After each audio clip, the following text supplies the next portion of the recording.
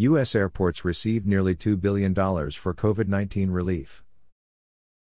Nearly $2 billion in federal grant funding available to help airports affected by COVID-19. The program is funded under the Coronavirus Response and Relief Supplemental Appropriations Act of 2020. Airports must apply for the grants by June 30, 2021.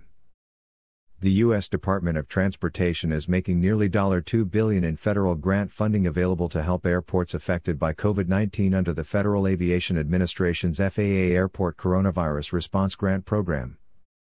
President Biden has made it a priority to deliver immediate relief to our transportation sectors and their workers, ensuring they can continue to provide essential services through this pandemic and beyond, said U.S. Secretary of Transportation Pete Buttigieg.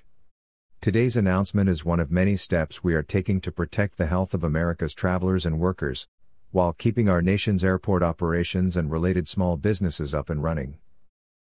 The program is funded under the Coronavirus Response and Relief Supplemental Appropriations Act of 2020. It is available to more than 3,000 commercial service, reliever and publicly owned general aviation airports in the National Plan of Integrated Airport Systems. Most of the funds will go toward helping keep people safe and in jobs by reimbursing operational expenses, debt service payments and costs related to combating the spread of pathogens at the airport.